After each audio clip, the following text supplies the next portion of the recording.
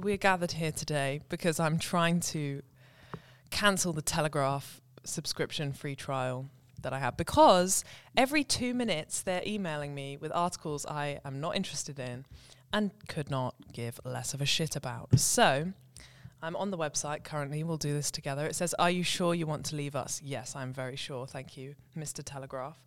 They asked me why.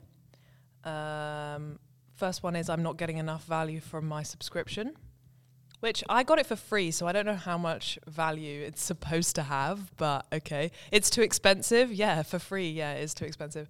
I think I'm going to click the I don't like some of the editorial button, just because I'm feeling a bit sassy. Okay, so now it's telling me, oh my God, there's a whole table of things I can have, but once I cancel, I can't. What? A bonus subscription to share with friends or family. I can't have that afterwards. Oh no, actually maybe I'll keep it because it says access to one puzzle. Okay. Oh, this is very confusing. At the bottom there's one button and it says keep my subscription. Oh, continue to cancel. They're giving me a final offer, £1 per month for 3 months. Are you sure you want to cancel? It says you'll no longer enjoy unlimited access to our journalism on our website and app. Is it journalism or is it hatred? Right. Cancel my subscription. However, I can still enjoy my subscriber access until the 7th of March. So we've got... and I've got an email saying it's cancelled, everyone. Yay! That is a disgrace. You're reassured, I'm reassured. Not another one. Mistakes were made. Peppa Pig world. Thinks he's Obi-Wan Kenobi. The truth is he's Jabba the Hutt. You live rent-free in his head. Tofu eating, wokarati. Order! Hello, welcome to Daily Politics. I'm Adam. I'm here today with Emily. Hello. Hello. And best friend of the show. I'm not. Bailey's back. I'm not going to do a Scottish accent. Oh. No, that's a good idea. Yeah, I think changed my mind. Were you going to do it for the whole pod? Yeah. Emily is Scottish this week. So this week we're going to talk about Keir and the Labour Party and what's going on there, Northern Ireland Protocol, and then we're going to talk about Biden having a little holiday into Kyiv, and then we're going to talk about Nicola Sturgeon because it happened halfway through. It happened halfway through last week's show. We wanted to give it some proper analysis, and then at the end of today's show, we're going to play a game. But I'm not going to tell you what it is yet. Well, you have to listen to the whole pod to find out. It's to do with the Telegraph, though. I thought you weren't going to tell me what it was, and I was like, I already know. You do know what it is. We've don't. discussed it. Yeah, you don't. It's a surprise for Bailey. You can hear the reactions live. But yeah, before we get started, how's everyone doing? How's term going so far? I had a lab this morning, and like it wasn't the content that was the most difficult bit. It was just the realization that numbers, man. And also, like, I don't know about you guys, but like, I don't have a lot of close friends. So I was just like sat there, and I feel like everyone knows each other. Emily is my only close friend. Yeah. Adam's yeah, and we don't even do the same course. Yes, I'm just like, okay, I'm like kind of here now. Yeah. And like, I kind of just like powered through it, but it's just like I'm just tired already. Yeah. It wasn't even a 9:15. We had an online lecture this morning, and it was not the vibe. Interminable. My laptop. Oh, this was so good. My laptop crashed halfway through. He was asking us to feed back what we discussed in and our Adam breakout was rooms. feeding back. And we were feeding back, but we don't know when my stopped. laptop crashed. I was talking for about 10 minutes, and we don't know when my laptop crashed. We don't know how much they heard. All we heard was on Emily's laptop, Peter saying something about like moving on from me, but we had no idea when that happened. Is this good podcasting? This is great podcasting. Anyway, right to the actual show. I just people like the bit. Oh, we were I'm talking fine at the for start. everyone that's Yeah, asking. I was gonna say, like, we Yeah, forgot to ask Emily, how's are you Emily okay? I mean, it's fine. We're doing well. Politics. So, what's happening in the UK this week? So, Keir Starmer has said, in answer to a journalist question, that Corbyn would not be allowed to stand as a Labour MP in the next election, stating, "We're not going back." Corbyn was kicked out of the Labour Party over anti-Semitism allegations in 2020. He was obviously former leader of the Labour Party, led them into the last two elections with them in 2017 and 2019. Starmer was speaking at the Equality and Human Rights Commission, EHRC, lifted the party out of special measures over anti-Semitism. Before we get to the specific, we're going to talk about the actual anti-Semitism allegations, because I think lots of people don't really know what that is. They just kind of associate the Corbyn, with anti-Semitism and don't really understand what the problem was. We're going to talk about that a little bit, but before we get to that, initial hot takes on not allowing him to stand. I mean, it's all about Keir Starmer steering karma the direction of the Labour So Party. be a Korma, is that you? I personally think that should have been his slogan from the beginning. Serbia Korma. Like his whole like jig is like the fact that he's the sensible adult in the room, even though he's only been in politics since like what 20. I thought that was Jeremy Hunt. And no, that's the house down the road. Oh, sorry. Another house. But it's like I think you just swap it around. Steer karma. It's good. I like it. You know what? We should be on the Labour Party campaigning team. Maybe that should be my placement. No, you don't need a placement. I do. Serbia Korma, if you're listening. Serbia Korma, please give Emily a placement. Right. So on the anti-Semitism allegation, this Human Rights Commission found that in 2020, I think the report came out that this is their quote: "Our investigation has identified serious failings in leadership and an inadequate process for handling anti-Semitism complaints across the Labour Party, and we have identified multiple failures in the systems and it uses to resolve them. We have concluded that there were unlawful acts of harassment and discrimination for which the Labour Party is responsible." Now, that all sounds bad. It gets worse. We found evidence of political interference in the handling of anti-Semitism complaints throughout the period of the investigation. We have concluded that this practice of political interference was unlawful. The evidence shows that the staff from the leader of the opposition's office, so that's Jeremy Corbyn's office, were able to influence decisions on complaints, especially decisions on whether to suspend someone. Within the sample of 70 complaint files, we found 23 instances of political interference by LOTO, which is Leader of the Opposition's office, staff and others. These included clear examples of interference at various stages throughout the complaint handling process, including in decisions on whether to investigate and whether to suspend. So what they're saying here is Jeremy Corbyn's office was directly responsible and had a say in whether MPs were fired, in whether staff members in the Labour Party were fired over anti-Semitism allegations. And it doesn't directly say Corbyn himself was doing it, but that's his office. It's his people. It's unfathomable that he didn't know this was happening and didn't have control over it. And I think ultimately, for me, it doesn't matter if he himself is an anti-Semite. The fact that he's enabled it and he's allowed it to perpetuate within the Labour Party is the problem. And the fact, and I completely support Keir Starmer in saying he shouldn't be allowed to be a part of the Labour Party, he shouldn't be allowed to run in the Labour Party and be a Labour candidate in the next election. Even all this aside, like Jeremy Corbyn got kicked out of the Labour Party. Why? It doesn't matter. Like, it doesn't matter what for. Well, obviously it does. But in terms of what I'm trying to say is like he's been kicked out. So why would he be allowed to stand for a Labour candidate when he's been kicked out? Because he was initially suspended when this report came out. So this is the report that came out in 2020. This is the readings from it. And this is why he was suspended. And I think they're asking him because there's probably an election coming up. Well, there definitely has to be within the next 2 years. But there's potential for an election this year. And they're just asking because obviously it's the former leader of the opposition who's no longer a member of the party. And they're asking to...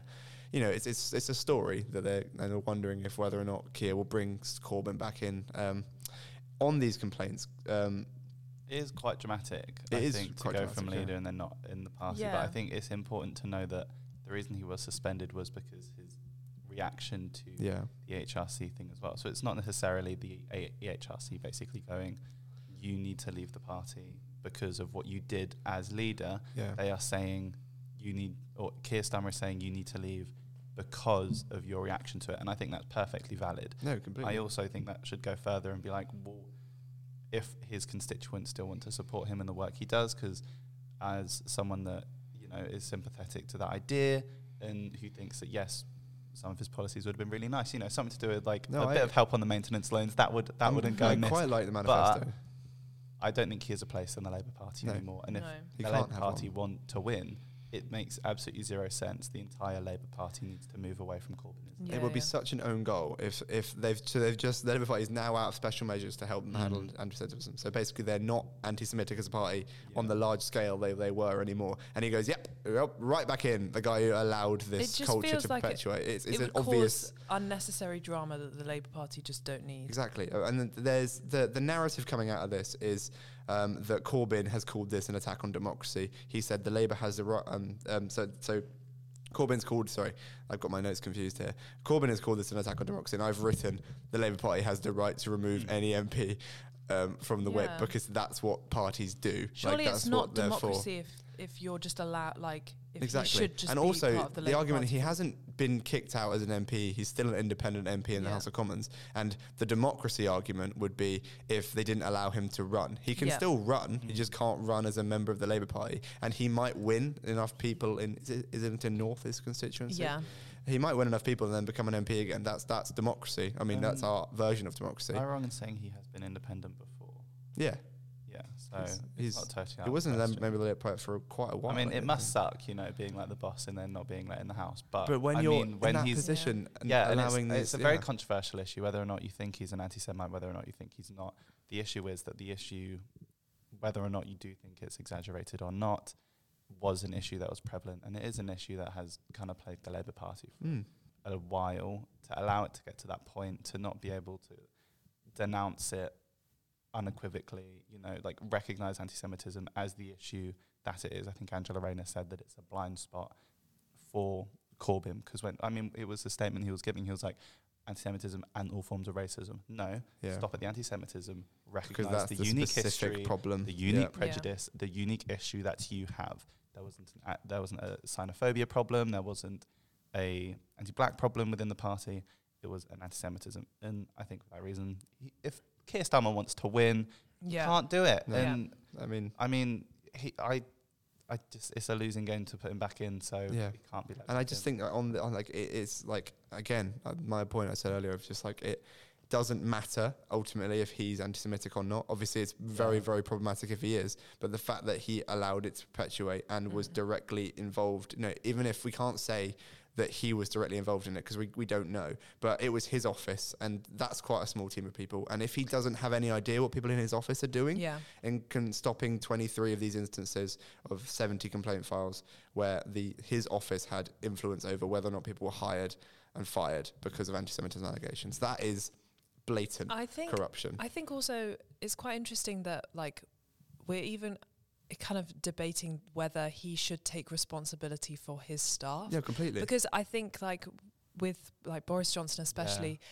this is a few years ago, this would have been a no-brainer. Of course you take responsibility for what the people you who are working for you do. That's just politics.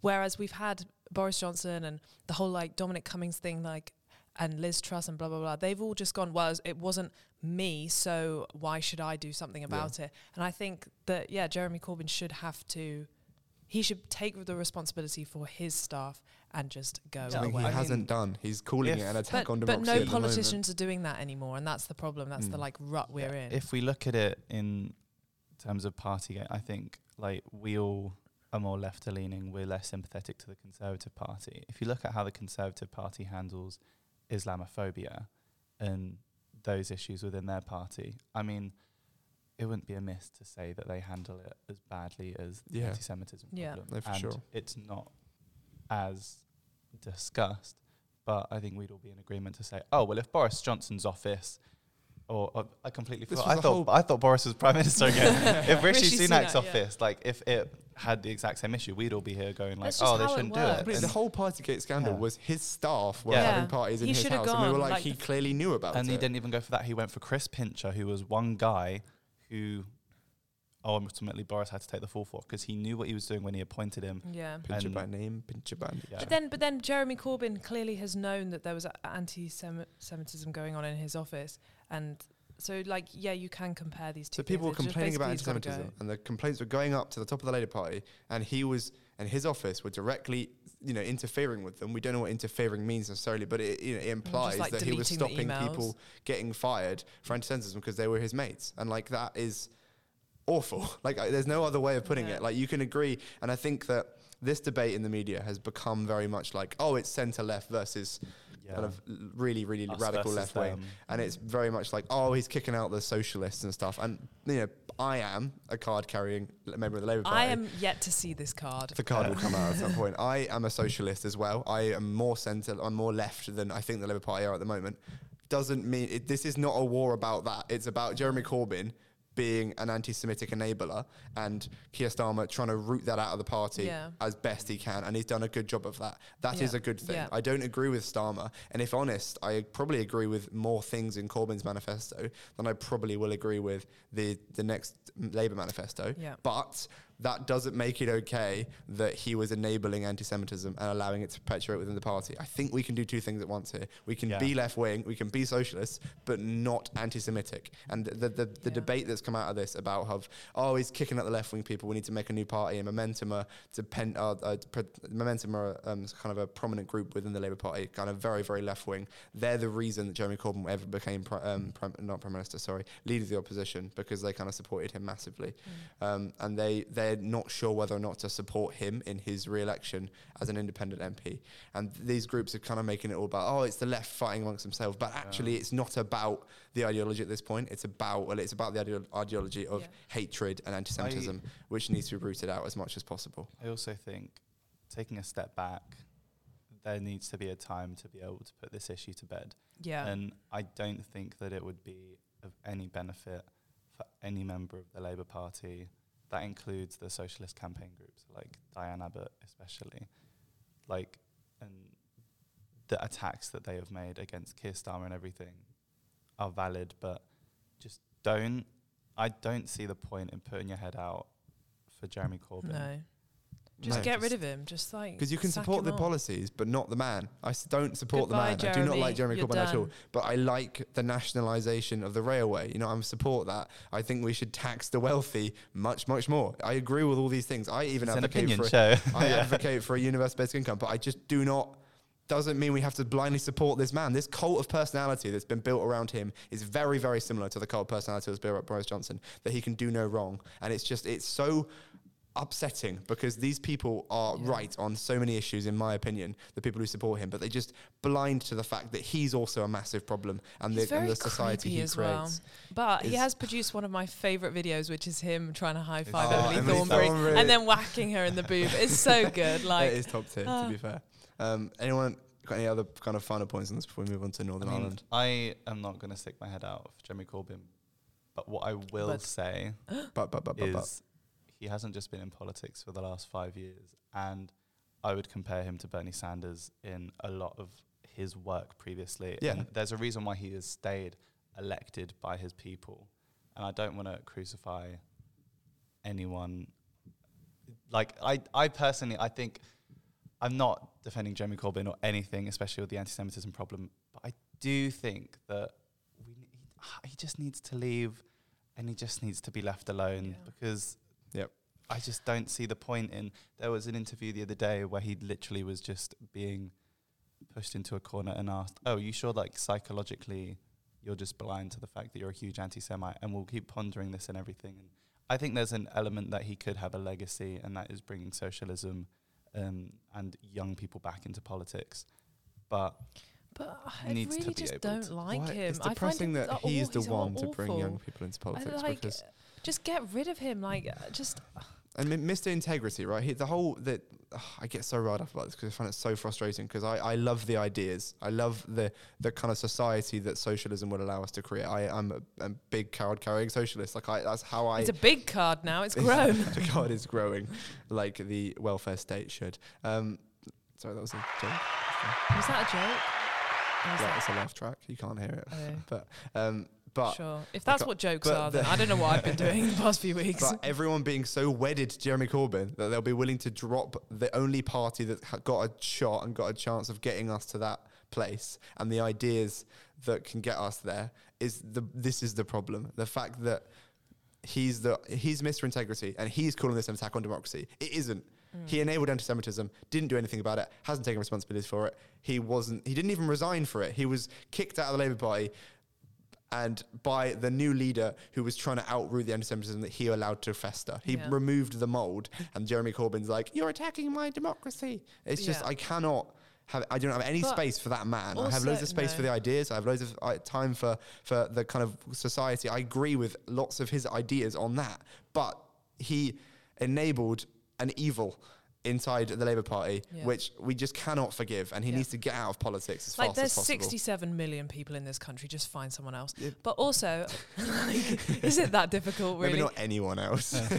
Yeah, there are a few people I wouldn't want, but also I don't think, this might be my hot take, I don't think that this country are ever going to vote for a that left-wing government. No, they're not. So I feel like the Labour Party also just generally needs to move a bit more central with Keir Starmer. And I think getting rid of Jeremy Corbyn, just kind of decluttering, is that a nice thing? No, I'm going to stick with it. Declutter Jeremy Corbyn and just start afresh and just try and get rid of the old ghosts in the... Yeah, it's, I think, one of those things, and this could maybe be a segue onto Nicola Sturgeon, but I think it's definitely... That's the second part of the pod. Yeah, steady yourself. Well, I think this is something that I definitely praise her for, and I think she kind of knows that the roads to independence, the ones that she could have foreseen and could have taken Scotland down, they are closed to her now. And she has realised that the way that she could do it, the way that she could lead the party is not going to win that, and she has decided...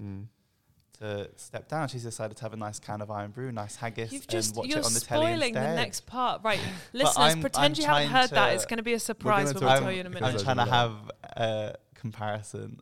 I think there needs to be this recognition in politics that leaving politics when it's the right time is a success, rather than just clinging on. Yeah, and stop kicking the can down the road. The difference between the integrity of I'm burnt out from Jacinda Ardern stepping down because she's done a great job. Yeah, and Boris leaving in this massive shitstorm. Boris leaving, also Jeremy Corbyn going, you're attacking my democracy because I failed to get rid of anti-Semitism in the party. Just it's a bit embarrassing. It's like a toddler's kind of tantrum, I don't want to go. Mum, let me stay in the park. It's no, go away. The same mind virus that makes Boris Johnson think that he's the greatest human being and is infallible, it infects Jeremy Corbyn and left-wing politicians too. And I think there's also a certain amount of it affected Blair as well. Arrogance. So politicians an ego, isn't it? Yeah. Exactly. It's just power, isn't it? But we need to talk about Northern Ireland because there's a problem. Right. I've put in my notes here, explain background and difficulty with Northern Ireland and Good Friday Agreement. So just appreciate the segue. So the whole section, we must now all of us explain this could be the entire history of Northern Ireland. We're not going to do that. What we are briefly going to explain is a little bit of Brexit. We know, I think everyone listening to this pod knows the troubles existing between separatists in Ireland wanting to unite Northern Ireland with Ireland and people wanting to unite Northern Ireland with the UK. So there was a Good Friday Agreement agreed started with John Major, ended with Tony Blair, which kind of 25 years, I think this year and next month, I think they celebrate 25 years of this peace being created, right?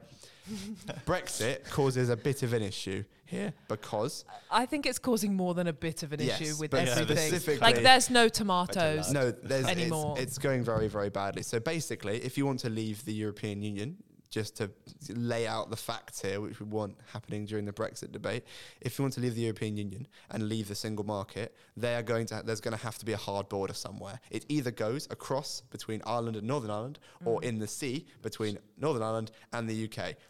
That is a huge problem for the Good Friday Agreement. A hard border is where you have to get your passports checked, your customs checked if you're crossing the border, because if we're not in the single market, our goods will be at a different standard to the EU's one, so they're not just going to let our shit in the same way that we don't let American shit in without checking it first. In the same way, it's just how international trade works. There cannot be a hard border between Northern Ireland.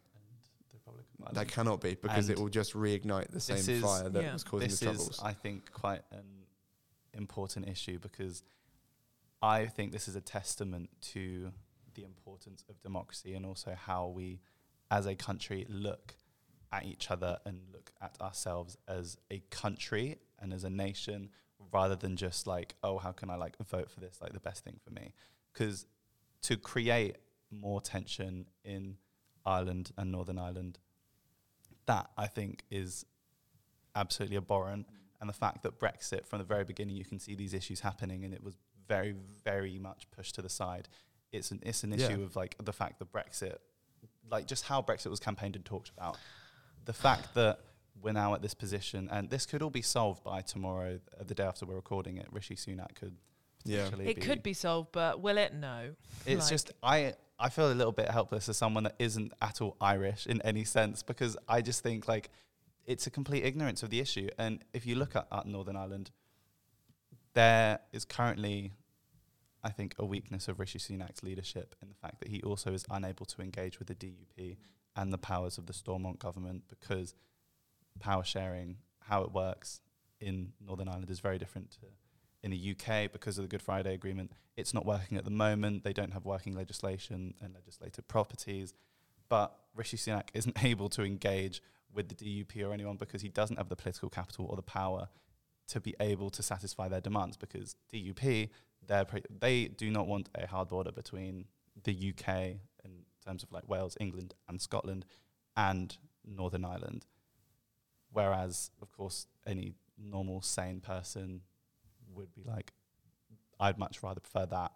But, of course, it's politics. So just to talk about the actual solution that we have so far, because we obviously have left the EU. So basically the hard border now exists in the sea between the UK and the EU, although we're not allowed to call it that, but that's effectively what it is. Things have to go through certain customs checks trade between the UK and Ireland. Northern Ireland itself is changed. Like that's where the customs checks are happening right now. The DUP, the unionists who want to unite with the UK, are not a fan of this, and so they've refused to go into government in Stormont, the devolved assembly of Ireland, until this deal is changed. The problem is there is no solution to this. Yeah. You cannot, unless the only solution is we rejoin the single market. It doesn't mean rejoining the whole EU.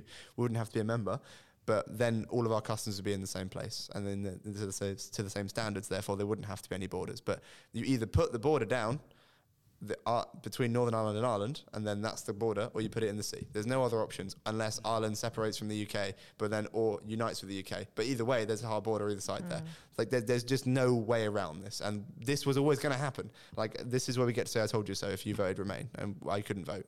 No, anyone in this room could vote Remain, but this was always the problem. And the Conservatives, they don't care, because it was an opportunity to get power, to get elected, and to have this dog whistle campaign against the EU and blame all the problems that they were creating in the country on the EU. And it's just the poor people of Northern Ireland and the situation they've created for them is just absolutely terrible. And Johnson has been, briefing to the press. His aides have been saying, because there's talk of a deal where Rishi Sunak might back off of this protocol and the ability of the UK to unilaterally, that means on our own, drop out of the deal, which would be a calamity, because basically it means that we would stop having the customs check between the UK and Northern Ireland. But then the EU are not going to allow that, because their single market is very, very important to them, because all the goods in the EU circulate around that single market. So it's a real sticky situation we've got ourselves into, and it's entirely manufactured, and we've created this problem.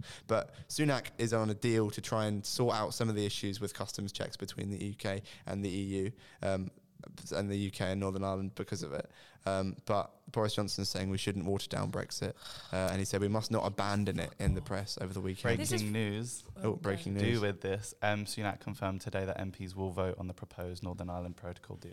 But the problem doesn't change. Yeah. I think all it is that they're backing off the UK's ability to unilaterally. From the briefing that I've read before this breaking news, we're losing the ability to unilaterally get out of the Northern Ireland Protocol, which we couldn't really do anyway. Otherwise, it would just completely stop trade, and it would just really fuck up our economy even more than they already have. This whole thing is very frustrating, because we're talking about two very important issues, like Jeremy Corbyn and anti-Semitism and Brexit.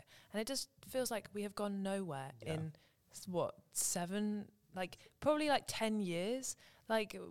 It's so frustrating. There's so much going on, and we cannot move past these stupid arguments.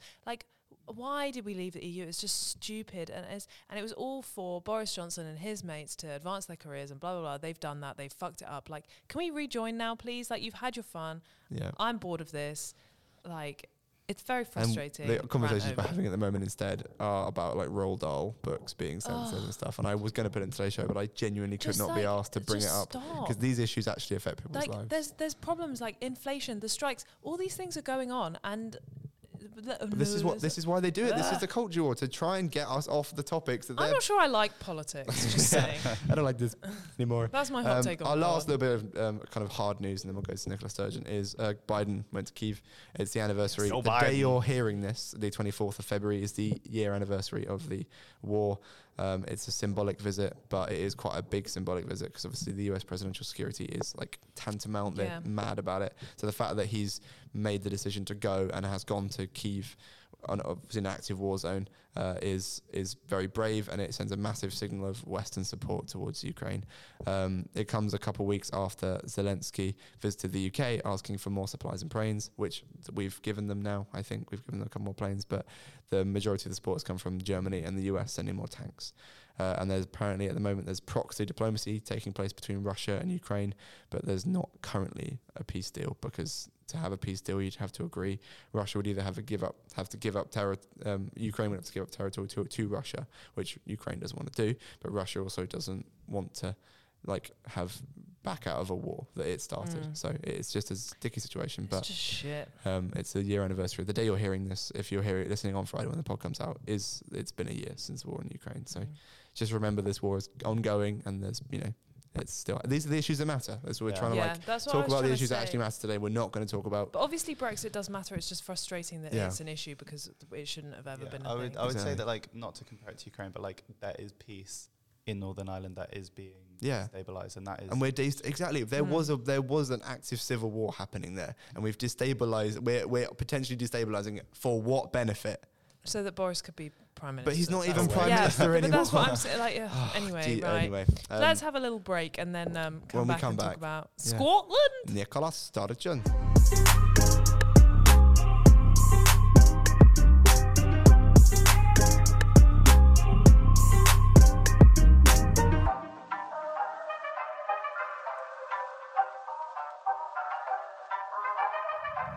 So, moving up to Scotland now. It's been quite a drastic week in Scotland. I think that's fair to say. as well. Yeah.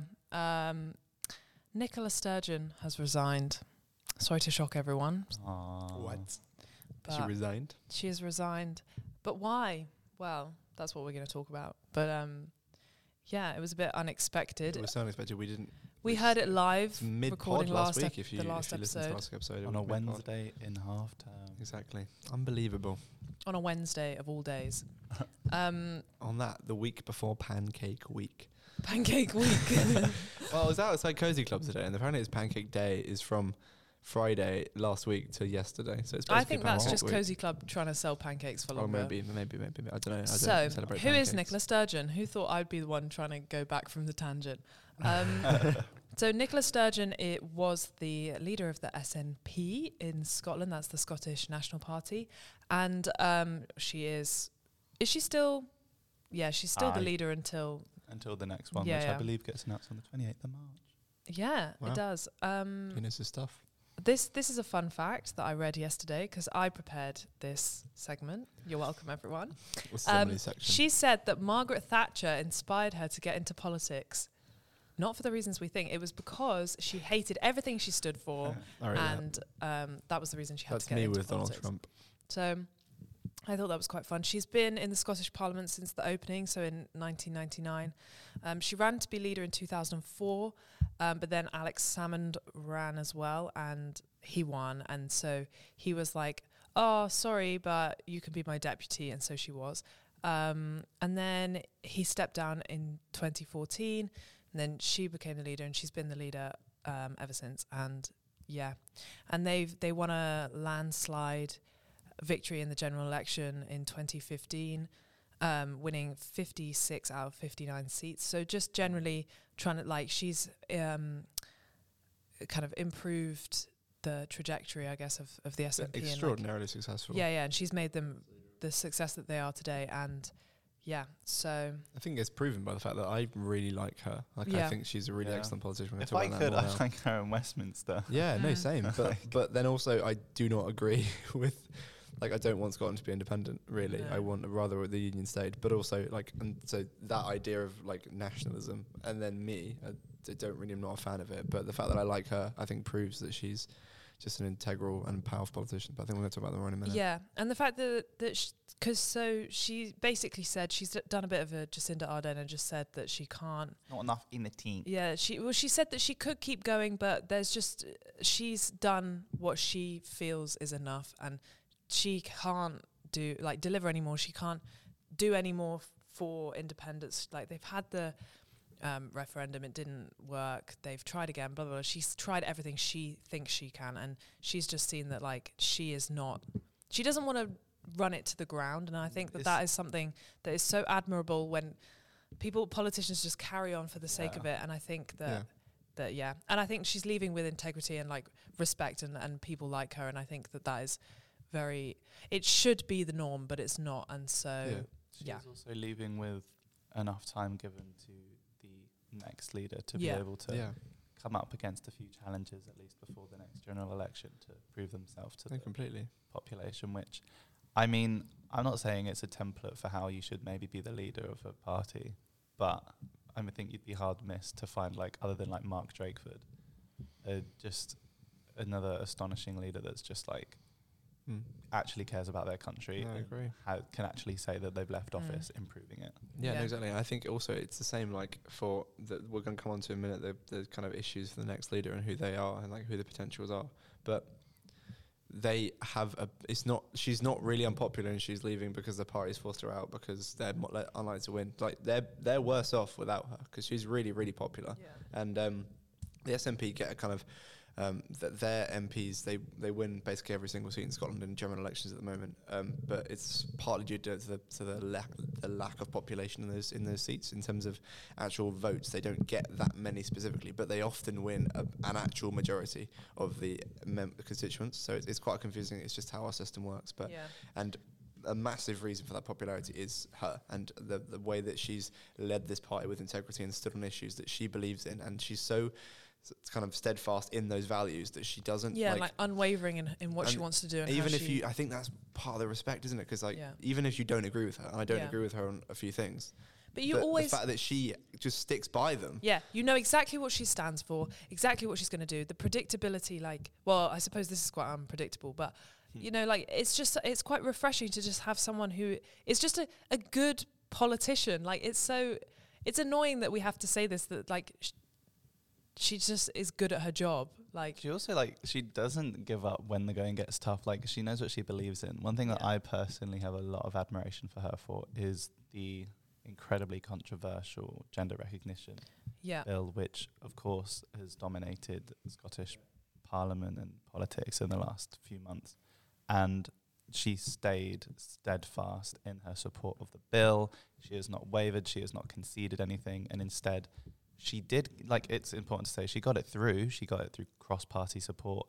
And even with Section 35, she wants to fight that in the Supreme Court. She wants to be able to challenge that. And she's not wavering even when this is an issue that, to be fair, looks like it might have damaged her. It definitely expended a lot of political capital. It could have been the thing that pushed her over the edge to make her want to resign. But she did clarify and say, it's not because of that. And I still believe in it. And that has a lot of respect from me. This is the thing, like, she's taken a lot of headwind, and we're going to talk about in a minute about some of the other candidates and their positions on this specific issue. But the fact that she was so, you know, her big thing is independence, obviously. She's been campaigning for that her whole time.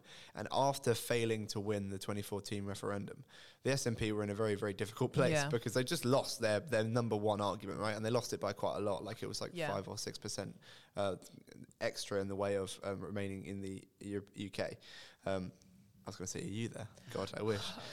But so she's managed to revitalise this party, which we knew everyone kind of thought that once in a generation referendum, and they're you know, knocking on the door of Westminster, basically saying, like we discussed it before on the show, they want to have a referendum, but Westminster's taken the power back. She's really harnessed this Scottish nationalist spirit in, I think, a very, very positive way, because if nationalism can be a positive force, it's this form of nationalism where you stand for what you believe in, and you believe that local government can do the job better than big national governments can. And that's what she's doing. Yeah. And then she's been a really powerful advocate for that, and her opposition to the Tory government has been like, she's been the best opposition leader since Blair, was in opposition, and she's not a Labour Party politician. It's just depressing that the best alternative candidate is in the Scottish Nationalist Party that we can't vote for, and I don't agree with the main policy of. It's just she's done the thing that Labour Party haven't done, which is the moral outrage at the depravity of this current government. Yeah. When the Rwanda flights were on the tarmac about to take off, Labour Party was saying it shouldn't leave it, but because it's illegal. They weren't arguing about the morality of it. She always has a reaction to, like, an appropriate reaction to the outrageous shit that the government does. Exactly. And the Labour Party are like, I don't know. Exactly. They're like trying to be all like, let's talk about the facts and stuff. And she's just got the emotional response of this is awful. Yeah. And the way she handled Donald Trump and the way that they spoke about him, she was like, he's not welcome in Scotland. I don't care if he's a president. And after he was no longer president, and she was asking if he would be allowed into the country, she said he wouldn't be because he doesn't get to be. Also, with the strikes, there's a reason you haven't really seen Nicola, and it's because her government sorted it. Yeah. They had the talks. Yeah. Wait a minute, government negotiated. Can doing sort something? Problems. What? There were the bin strikes that I think were the biggest in Scotland, issue, in Edinburgh, they were resolved in the summer. Yeah, they sorted that out quite quickly. But doing something very unfeminist, Bailey, would you like to talk about Nicola Sturgeon and feminism? Tough down. I don't know. I was going to talk about this. Bailey, our voice of feminism. Yeah, as you should be. Don't let me speak. I am a woman man. should shut up. No. No. You passed it to him. Because I've written down. This is what I've written in all caps. Feminism ! Over to Bailey. For the complete record, Emily made this bit entirely on her own. Hey, a good woman knows how to delegate. So. Right. Well, I, as a man. Well, I have. I'm really sorry. I made this really difficult. I didn't know. Right. I will say, Nicola Sturgeon's been criticised with regards to the Gender Recognition Act, saying that she's anti-woman. However, I think if you look at the policies that she's done, like the fast tracking and focus on actually getting real sexual assault legislation and like preventative and social care with regards to that issue in place, absolutely outstanding. Baby boxes for all mothers that are having kids. I also think it's worth saying the fact that she addresses drug deaths and drug addiction in Glasgow, which is a huge issue in Scotland. And they're dealing with it in a compassionate way. Yeah, it's a public health issue, not a crime issue. Approach. What? Rather than you've seen the amazing movie Trainspotting. I have seen Trainspotting. It's I don't know a lot concrete to say, but from everything that I've seen, she is a figure of steadfast compassion and deliverance, and I think she's going to be missed. I mean, she's been around since David Cameron, so she's been around a long time. All of these wonderful people.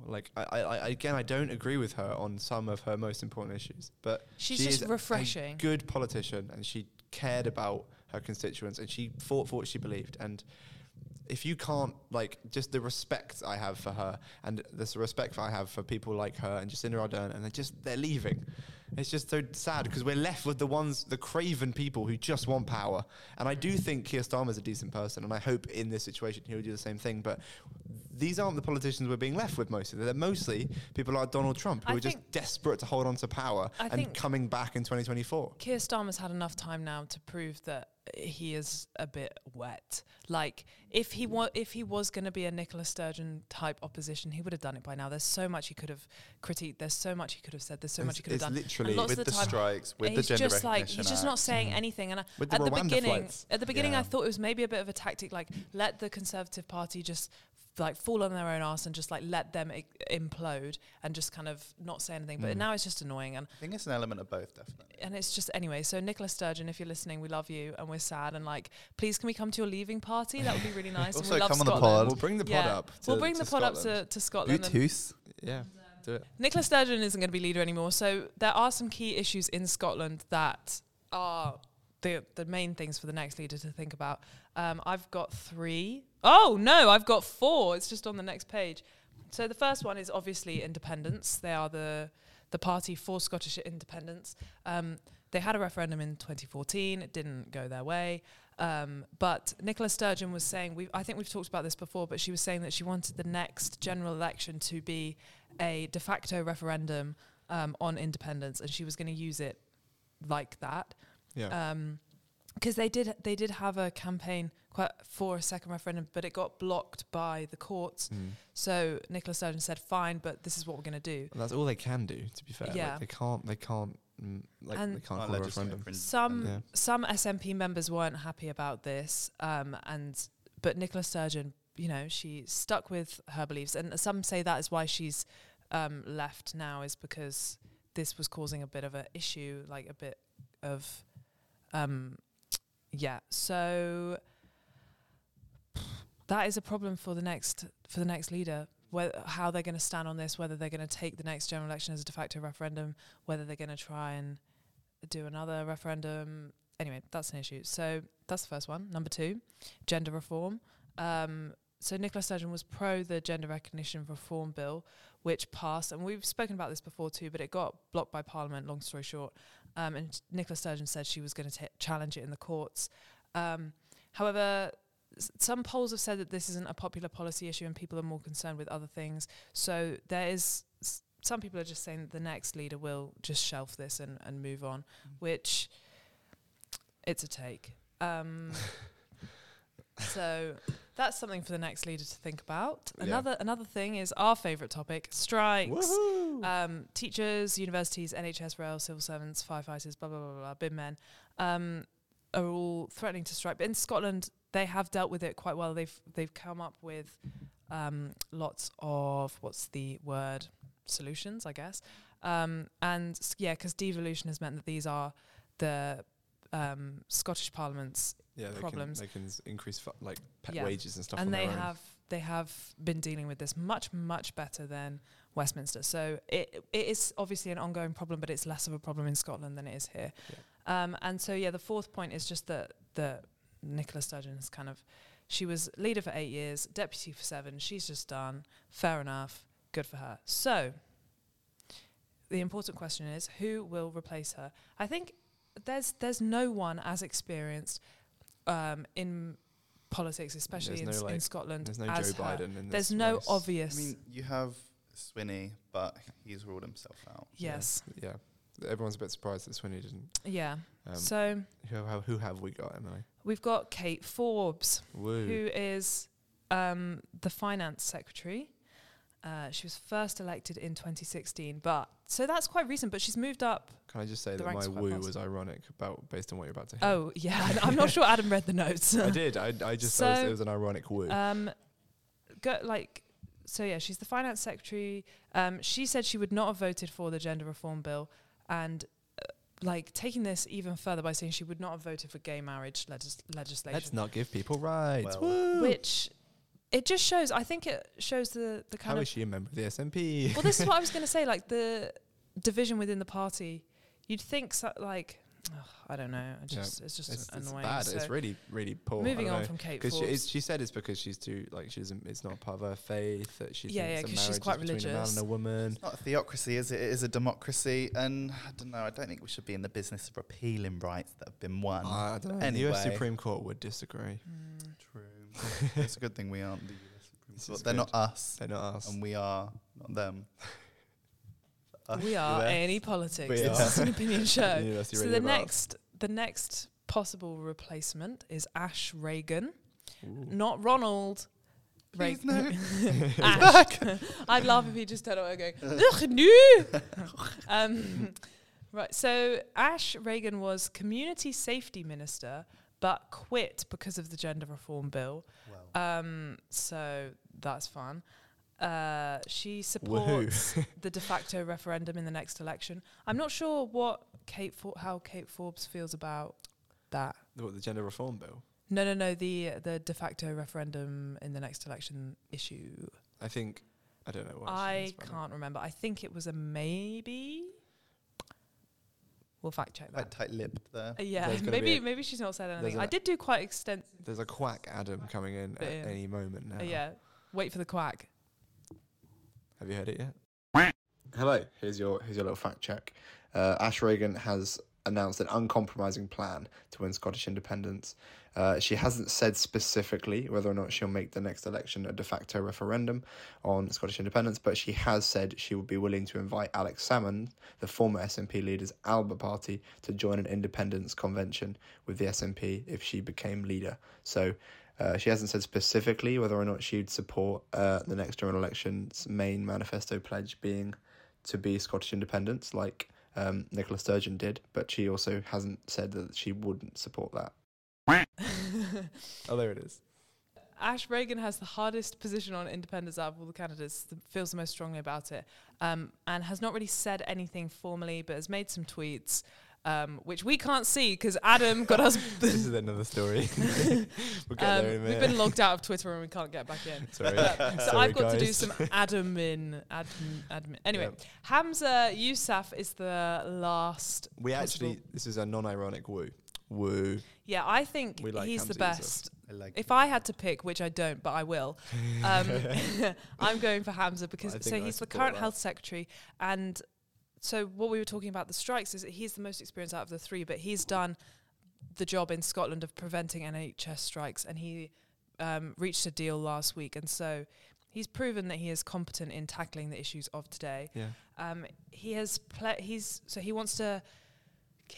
the candidate that would bring the most consistency from Nicola Sturgeon. So he's pledged to take legal action to defend the gender reform, and so he's saying he wants to carry on Nicola Sturgeon's legacy, but he wants to take a more gentle approach to independence because he said that he thinks it's something that's going to take more time than Nicola Sturgeon was willing to give it. So he wants it to become more of a grassroots movement and not kind of the politicians going like down people's. So I'd go for him, Scotland, if you're listening. Hello. But yeah, so those are the three main candidates at the moment. There might be someone else, but the new leader, as Bailey said, will be announced on the 27th of March. Candidates have until the 24th of Feb, which I think is the day this podcast comes out. So there might be a couple more candidates by the time you hear this. Yeah, and the ballot opens on the 13th of March. And so, that's the news in Scotland. That's the news in Scotland. Just want to say... Go on.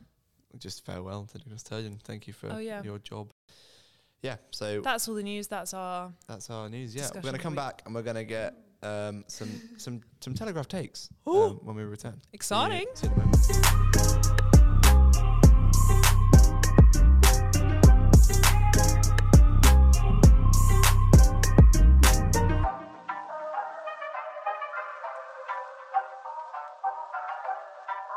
Welcome back to Any Politics. We're in the fun bit of the episode now. The fun bit where we... This is what I'm here for. And this is what you're here for too. But I've actually just changed it in my head just now. So what we're going to do is I'm going to read you most of a headline of a opinion piece in the Telegraph. You have to guess the word that's missing or the couple of words or the phrase that's missing. This we might have played a variety of this from before. Yeah. And I'm here for it. Have I got news for you? Have I got news for you? Yeah, it's like that, but I'm not going to black it out and you don't get visual aids. So, what extremism destroyed Nicola Sturgeon and Scottish independence? I have some notes from the article, which I want to try and help you guess.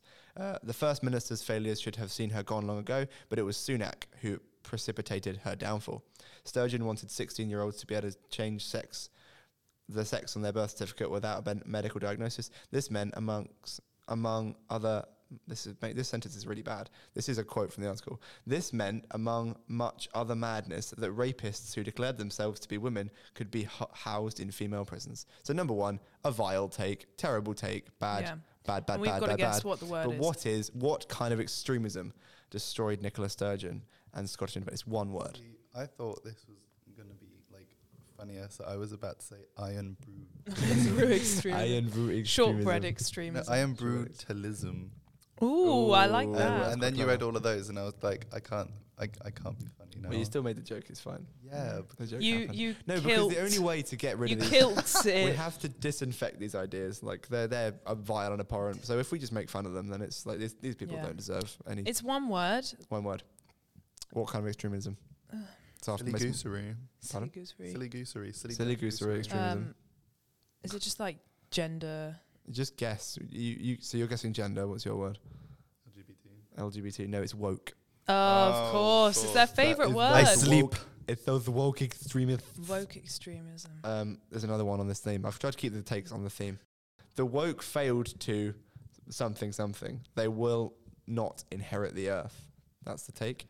The woke failed activists employ methods straight out of the Marxist playbook, but they just represent themselves, not the teeming masses. So what did they fail to seize? The Telegraph accuse young people of being woke, right? So I'm saying they failed to wake up because they haven't woken up for their 9 a.m. I'm going to say get a Jimmy's kebab. They failed to get a Jimmy's kebab. Yeah, because we're young and we're just hungry little boys. So there's a confusing and girls and they thems. There's a confusing duality between these two takes here because it's the woke failed to seize Scotland, but I thought it was the woke extremism that brought down Nicola Sturgeon. Yeah, I'm not sure there's any consistency. I think to read the Telegraph, you do need to turn your brain off. To enjoy. If the wokeness is at the top of Scottish government to bring her down, it must be in Scotland. Thus, it must have seized Scotland. Yes? Everyone in Scotland is currently awake. There's no fact check on that. Anyone Scottish sleeping right now, please let us know. How would they let us know if they're asleep? When was the last time you slept?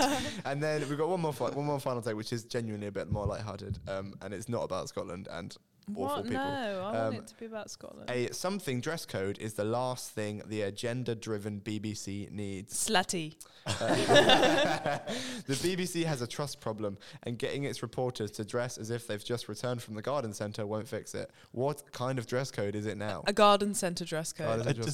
A gardening dress code. I mean, I'm imagining welly boots, like an apron, gardening gloves. I'm going to say CBBS. Like you have like Tinky Winky. Yes. And like Macca Pacca like rocking up to like dungarees. Crime scenes. Yeah.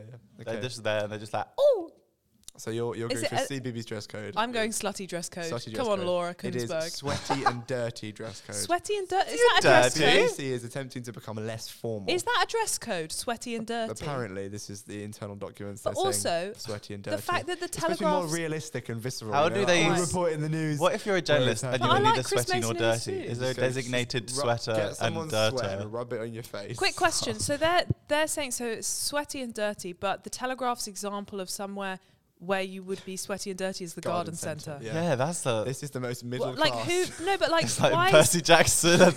Why is the garden centre sweaty and dirty? Like you can go unsweaty and maybe clean. they think you garden at the gardening centre. No, yeah, that's like someone whose gardener goes and gardens, exactly. and like he only sees his gardener as like a sweaty and dirty man. So he's like, what are they doing in the garden centre? That is potting. No, but like you just buy stuff. It's a shop. We should look into this as an investigation. What are they doing in the garden centre? What? Say the gym. Say the gym. I'd say that's a sweaty and dirty place. No, but like you don't look dirty from the gym, I don't think. You look sweaty though. For anyone with any better sweaty or dirty locations, let us know. Yeah, please let us know. Where's sweaty and dirt that you want to be on the BBC after? That's our show for today. Thank you for listening. A very it was an interesting episode. It was an interesting episode. You know, I think uni's getting burning. Yeah, bear with us. It's getting tough right now. It's just middle of the semester. It's getting tough. Thank you for listening, everyone. Bye. See you next week. Bye.